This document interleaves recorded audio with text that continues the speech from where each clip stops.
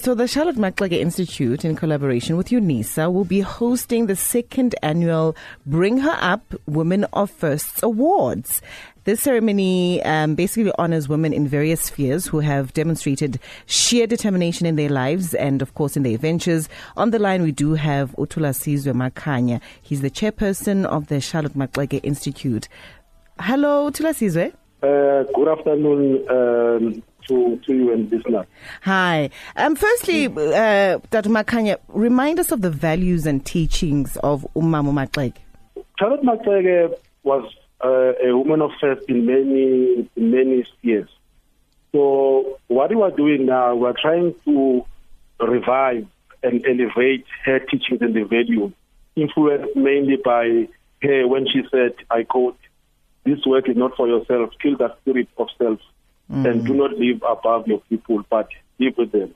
If you can rise, bring someone with you." Hence, our awards are themed Bring Her Up, Women of Faith Award. Okay, so give us an overview of the awards and whom they want to recognize. We have started a journey as Charlotte Maxeke Institute where we want to elevate women excellence. We want to also highlight powerful women that need to be celebrated in this country. We have different categories. Like, for instance, we've got women in aviation that we're celebrating, STEM, education and research, media, sport, arts, heritage, and also some more other categories. But our focus mainly is to celebrate women of faith, as our awards are called, Women of Faith. So can you tell us some of the people that you've identified that will be honored on the day and how they were chosen? Yes, as I said, that these are women of faith. So we have Nonkululeko Gobodo, who was the first black woman to qualify as a chartered accountant in the country. We have a number of women that were celebrating on the day. With Petoho Molawa, who's also the first person to command the African Air Force. We've got a first female commercial farmer, Anna Posa. We've got a master storyteller, Dr. Tinamsope, and also a number of them, which include some women that are excelling in their fields. Dr. Sembi Lembete, Dr. Anna Mokoko, as all know that she's also running a big institution. So we've got this event is on the 18th, it's on the 27th of August.